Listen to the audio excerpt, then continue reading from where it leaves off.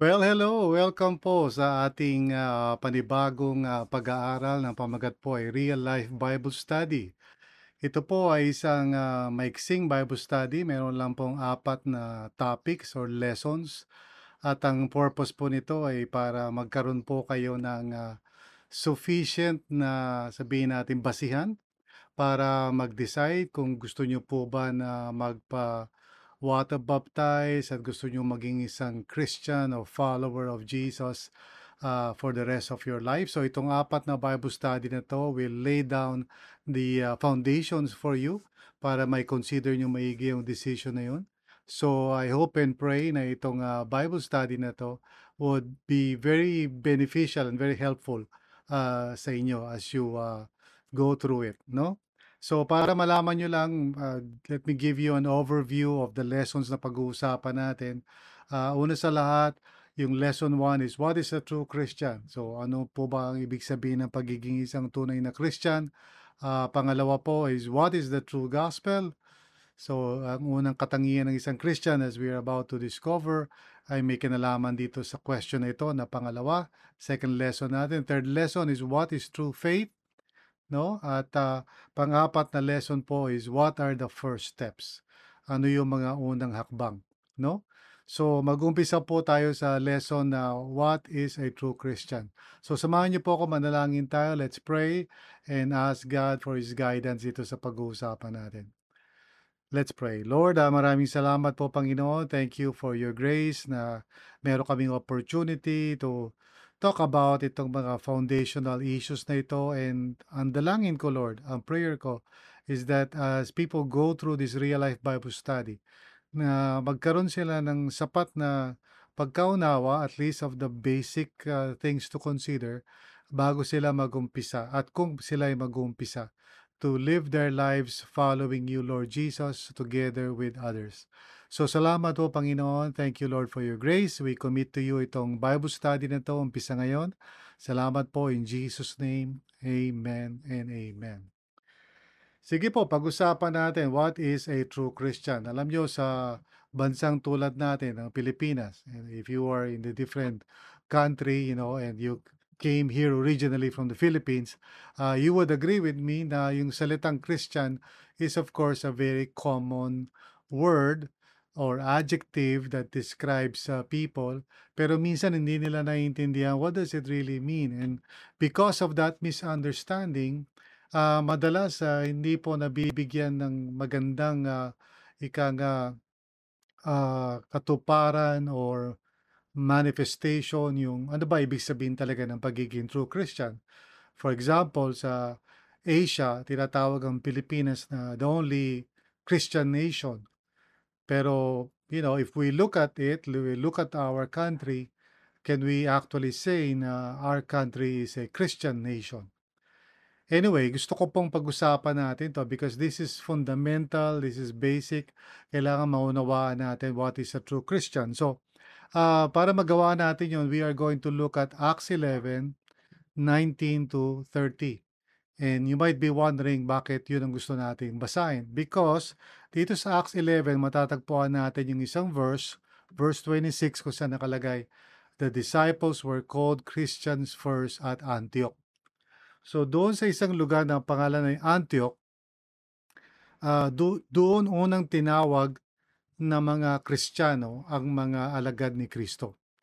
So we are going to go back in time doon sa pangyayari doon so that we can discover kung paano nangyari yun, bakit tinawag na Christians yung mga taong taga ron, o at least yung mga tao na naging mananampalataya sa Panginoong Jesus. So we are going to discover na merong four descriptions or four characteristics yung mga taong naroon kung bakit sila tinawag na Christian. So, ating tingnan kung ano yung mga descriptions na yon. First of all, they heard and believed the good news.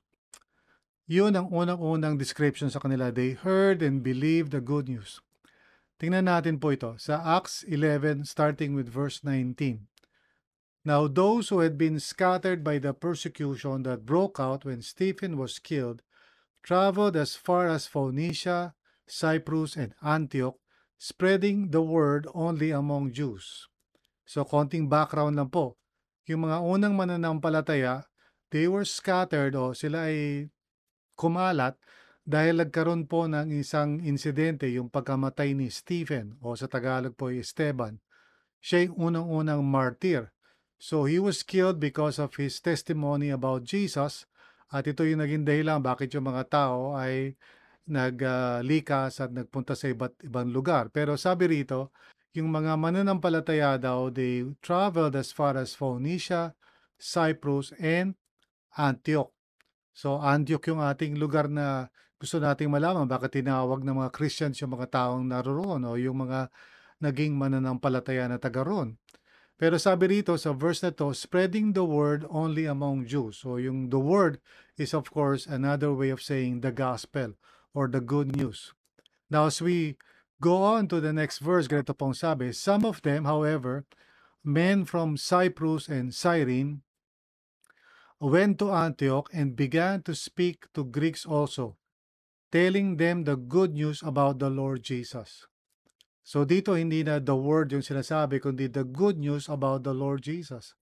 So nagpunta daw yung mga mananampalataya sa Antioch at doon pinahayag nila sa mga Griego, the Greeks, no, telling them the good news about the Lord Jesus.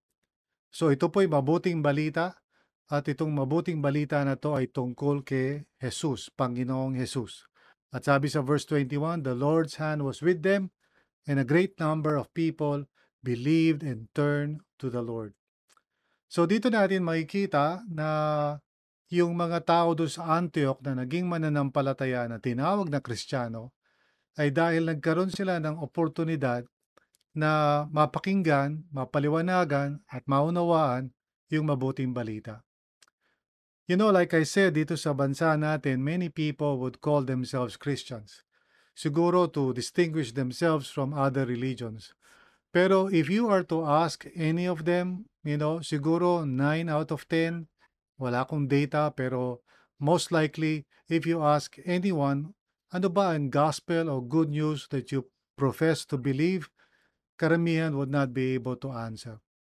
Because most people actually nagiging Christian lang dito sa bansa natin sa pamamagitan ng ritual, yung tinatawag nating child baptism. Siguro naranasan nyo rin yun, naranasan ko rin naman yun nung baby ako. No, dinala ako sa simbahan, siyempre dinamitan ako, dinala ako sa simbahan kasama ng mga ninong at ninang, at I went through the ritual of infant baptism as it is called sa Catholic Church. At dahil doon, ako ay winelcome na ngayon sa Christian world. Kaya ang tawag minsan doon sa ritual na yun ay christening, no? Nagiging Kristiyano. However, walang nagpaliwanag sa akin ng mabuting balita at hindi ko alam sa paanong paraan o bakit ako naging Kristiyano. So basically, I grew up calling myself a Christian because yun ang tawag sa akin, pero I did not really fully understand what it meant.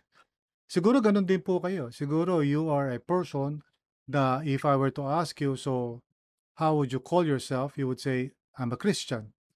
And then if I would follow it up by asking you, so ano pagkaunawa mo sa gospel? Most likely, hindi mo mapapaliwanag sa akin o di mo alam kasi wala naman talaga nagpaliwanag sa'yo. Unless, of course, that you became a Christian precisely because somebody explained the gospel to you. Kaya yan yung lesson 2 natin dito sa ating Real Life Bible Study. I will do my best to explain to you kung ano yung gospel para there will be no question dun sa idea na narinig mo ba, naunawaan mo ba. It would just be a question of ano naging response mo dito. So when I was young, ako'y lumaki bilang isang, sabihin natin reliyosong tao. Naging sakristan pa ako when I was young. But no one really explained to me the gospel until I reached the age of 22 years old. Nung ako ay dumating sa ganong edad, saka ko palang narinig, actually through a television program, saka ko palang naunawaan yung gospel. And boy, nung nalaman ko yung gospel, that really transformed my life kasi for the first time naintindihan ko, hindi lang basta pala reliyon yan, ritual, it's all about Jesus Christ. So that is the first characteristic ng mga tao dun sa Antioch. Kaya sila tinawag na Christian is because they really heard and believed the good news. Now, higit pa doon, the second characteristic o description sa kanila is they began a new life through the Holy Spirit. Nagkaroon ng pagbabago yung buhay nila. And through this Bible study, siyempre, hindi natin mapag-uusapan yung tungkol doon sa panibagong buhay na yun because you have to decide first to believe in the Lord Jesus. And then you will learn kung paano yung bagong buhay na yun, how that would actually be manifested sa buhay mo. Pero I will do my best to explain the gospel and what it means to believe at ano yung mga initial steps. Pero dito sa second description na to, gusto kong paliwanag na ang pangalawang description o katangian sa mga taong ito na tinawag na Christian is the fact na nagkaroon ng pagbabago sa kanilang buhay, no? Through the Holy Spirit. Now, tingnan natin sa verse 22. Sabi, news of this, yung pangyayari nga na nakarinig sila at tumanggap sila sa Panginoon, news of this reached the church in Jerusalem and they sent Barnabas to Antioch. At so si Barnabas, isa sa mga mananampalataya, pumunta roon sa Antioch. Pinadala sila ng iglesia sa Jerusalem. Nandun kasi yung mga apostles at yung mga unang mga mananampalataya, nandun sila sa Jerusalem, nanatili sila doon. Now, verse 23, when he arrived and saw what the grace of God had done. Saw what the grace of God had done. Sa madaling salita, may nakita siyang palatandaan.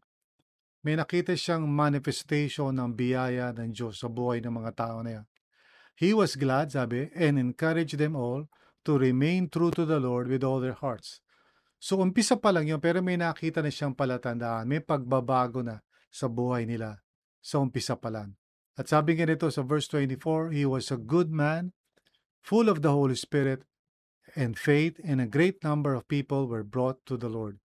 So, ang description kay Barnabas ay masasabi natin description din sa mga mananampalataya na nakita niya.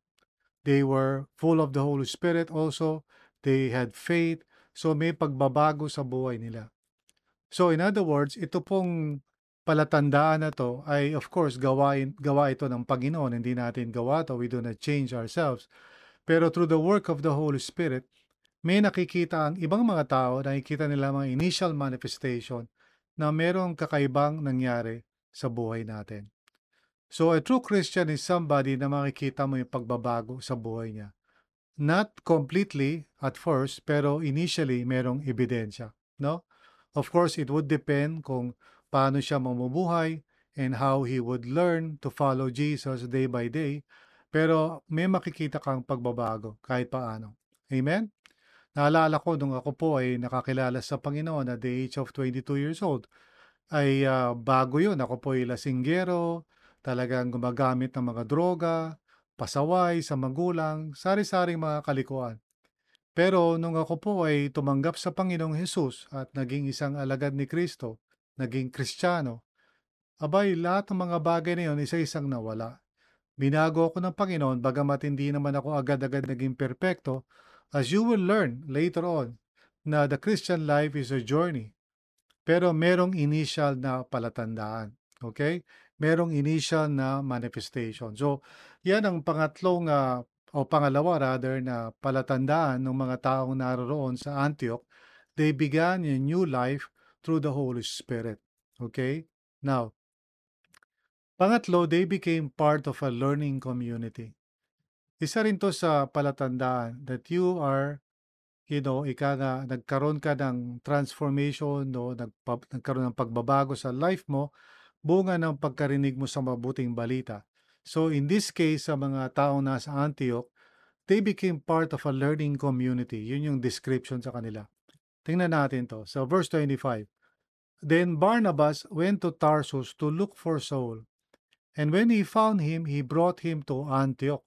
So, Antioch yung ating pinag-uusapan, right? Dito unang tinawag na Christians yung mga mananampalataya. So, Barnabas went to Tarsus to look for Saul. So, nagpunta siya doon sa Tarsus, hinanap niya si Saul. Si Saul, later on, natatawaging Paul or Saint Paul. So, dalawa sila, bumalik sila sa Antioch. So, for a whole year, sabi nga niyan, Barnabas and Saul met with the church. So, ang tawag dito sa grupo na to ay church. and taught great numbers of people. So ang church po ay hindi building, hindi po gusali, hindi po templo. Ito po ay grupo ng mga tao na nakakilala sa Panginoon at nagsama-sama upang matuto tungkol sa Panginoon. So sabi nga nito, the disciples were called Christians first at Antioch. Ang ibig sabihin ng salitang disciple ay learner o student o somebody na nag-aaral. And so yung mga mananampalataya nung araw, ang tawag sa kanila ay mga estudyante o mga tagapag-aral tungkol kay Kristo Jesus. So yan po yung palatandaan. Makikita mo kapag ang isang tao ay tunay na naging Christian o follower ni Christ, meron siyang pagkauhaw na matuto kasama ng iba pang mga mananampalataya. That's why, sa first steps, pag-uusapan din natin yan, yung pang-apat na lesson. Ano ba yung mga unang hakbang? And being part of a community, a learning community, is part of the first steps. We'll talk about it later on. Pero at this point, gusto ko maintindihan nyo na ito yung pangatlong palatandaan o description ng mga tunay na Kristiyano, a true Christian. No? They became part of a learning community. Ako po nung araw, bago ako naging Christian, yung mother ko muna at yung mga kasamahan niya ang unang nakakilala sa Panginoon. So they would always gather sa bahay namin para mag-Bible study, pero I would never join them. Instead, pinipersecute ko sila. Tinatawag ko sila mga hipokrito, and I would not join. If ever na may Bible study sa bahay namin, ang gagawin ko, maglalasing muna ako para pag-uwi ko, pag lasing na ako, guguluhin ko sila, sisipain ko yung mga lamesa, yung Bibles nila, tapos pag bubulong ako, sabihin ko mga hipokrito. Sa madaling salita, I persecuted my mother and her friends na nagba-Bible study sa bahay. Pero, nung ako'y nakakilala nun sa Panginoon, something changed in me. Hindi ko na sila gustong awayin, hindi ko na sila gustong i-persecute. Instead, gusto ko na silang makasama, gusto ko nang mapabilang sa kanila. I wanted to be part of that community as they learn more about Jesus. Yan po ang katangian o palatandaan ng isang tunay na Christian. Hindi niya dinidisconnect ang sarili niya sa isang grupo ng mga mananampalataya. Instead, sumasali siya, sumasama, nakikiisa siya, at kasama nila natututo siya. So yan po yung pangatlong katangian ng isang tunay na Christian. Pangapat po, panguli, they became part of the body of Christ. Kasi po, ang body of Christ ay kinabibilangan ng lahat ng mga mananampalataya sa iba't ibang lugar na naniniwala sa iisang mabuting balita at lahat eager na magkaroon ng panibagong buhay kay Kristo at nag-aaral sila kasama ng iba para matuto about the Lord Jesus and His ways. Now, itong sabi po sa verse 27, during this time, some prophets came down from Jerusalem to Antioch. So yung mga taga-Jerusalem, mga propeta daw, bumaba pumunta sa Antioch. At sabi nga nito, one of them named Agabus stood up and through the Spirit predicted that a severe famine would spread over the entire Roman world. This happened during the reign of Claudius. So nagkaroon ng isang propeta, pangalan niya Agabus, nag-declare siya, nagpahayag siya na magkakaroon ng taggutom o famine. At ito ay kakalat sa buong Roman Empire. So malaking kapahamakan ito. No, ito raw ay nangyari ng panahon ni Claudius. Now, yung mga taga ron sa Jerusalem, maliban kay Barnabas at marahil kay Saul din, hindi naman kilala ng mga taga Antioch, pero somehow naririnig-rinig nila at ito nga pumunta yung mga taga Jerusalem sa kanila at nagpahayag ng problema at wala namang sinabing anuman, kundi sinabi lang na magkakaroon ng famine. Pero ganitong tugon nila. The disciples, as each one was able, decided to provide help for the brothers and sisters living in Judea. This they did, sending their gift to the elders by Barnabas and Saul. So nakiisa sila. Naging bahagi sila ng isang larger body of Christ. So kung nakikinig po kayo, no, at gusto niyo maging mananampalataya, ang kalooban ng Diyos ay hindi tayo maging parang lone ranger o nagsusolo lang tayo. The Lord wants us to be part of a larger body. Kaya itong Bible study nito, Real Life Bible Study, is brought to you by Real Life Christian Communities. Isang body of Christ na matatawag na isang local church And we would invite you to be part of this body, to be one of us, kasi yun po ang ibig sabihin ng pagiging true Christian. Ikaw ay nakakabilang o nagiging kabilang ng malawak na body of Christ. And so ito yung mga katangian. They heard and believed the good news. So yun yung una. Pangalawa, they began a new life through the Holy Spirit. Pangatlo, they became part of a learning community. At pang-apat, they became part of the body of Christ as a whole. So ito yung apat na katangian ng isang true Christian. Now, siyempre, yung una ang pinakamahalaga because you cannot have the other three unless you start with number one. Kaya next week po pag-uusapan natin yung pangalawang lesson, what is what is the true gospel? Okay? So napakahalaga po noon. Now, remember, ito po yung katuruan na gusto kong i-share sa inyo at this point, sa first lesson natin. A true Christian is a follower of Jesus together with others. Yun po talaga ang tunay na Christian, a follower of Jesus together with others. Hindi yung nagsasarili ka lang at hindi yung nag-go through ka lang ng ritual. You have decided, narinig mo yung mabuting balita, you decided to believe, to follow Jesus, nagkaroon ng pagbabago sa buhay mo initially through the Holy Spirit at napabilang ka sa mga kapwa mo mananampalataya who are all learning to follow Jesus together. So, itong pagbabago na ito yung ibig sabihin ng what it means to be a true Christian. Now, dito sa Real Life Bible Study, I would share with you at the end of each lesson a few questions, tatlo lang naman most of the time, sa bawat lesson na I hope you would use para pag-usapan at i-process yung aking pinaliwanag. So it would be good to gather with a group of people at i-discuss yung ating natutunan para hindi lang tayo naging tagapakinig, kundi ipinroseso natin sa buhay natin. So ito yung mga questions po. Number one, which of the four characteristics are true already in your experience so far? Now, let me warn you, hindi mo pwede sabihin number 3 lang o number 4 kung hindi pa totoo yung number 1. Kasi po yung number 1, yung narinig mo, naunawaan mo, at nanampalataya ka sa gospel, yun yung pinakamahalaga.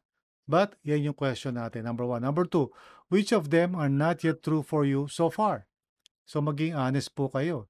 Kung hindi pa totoo yung number 1, like I said, wag mo muna sabihin na totoo na sa'yo yung number 2, 3, and 4.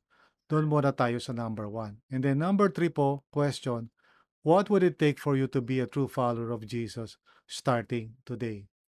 And of course, I hope and pray na i-go through mo tong real life Bible study. This is a good way to begin. No? Apat lang na lesson ito, madali lang i-go through, madali lang i-proseso, madali lang matapos. If at the end of this 4-lesson Bible study, feeling mo na hindi ka pa ready o ayaw pa sumunod kay Kristo, okay lang yun kasi at least honest ka at nagkaroon ka ng basihan for that decision. So I hope and pray na you would finish the 4-week Bible study at kapag natapos mo na yon, I do pray that you would decide eventually, finally, ako ba ay magiging isang tagasunod ni Kristo o hindi. So again, remember po yung sinabi ko, a true Christian is a follower of Jesus together with others. So God bless you at nawa magkita-kita tayo muli sa tatlo pang lesson na natitira dito sa Real Life Bible Study. Sige po, God bless you. Bye-bye.